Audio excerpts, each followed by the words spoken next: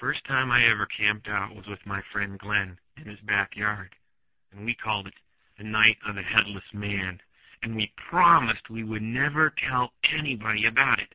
But I didn't know when I promised I was going to be a storyteller, and he's just going to have to forgive me. Now, the summer of the Night of the Headless Man, Glenn's grandmother came to live with his family. She moved from Pennsylvania, and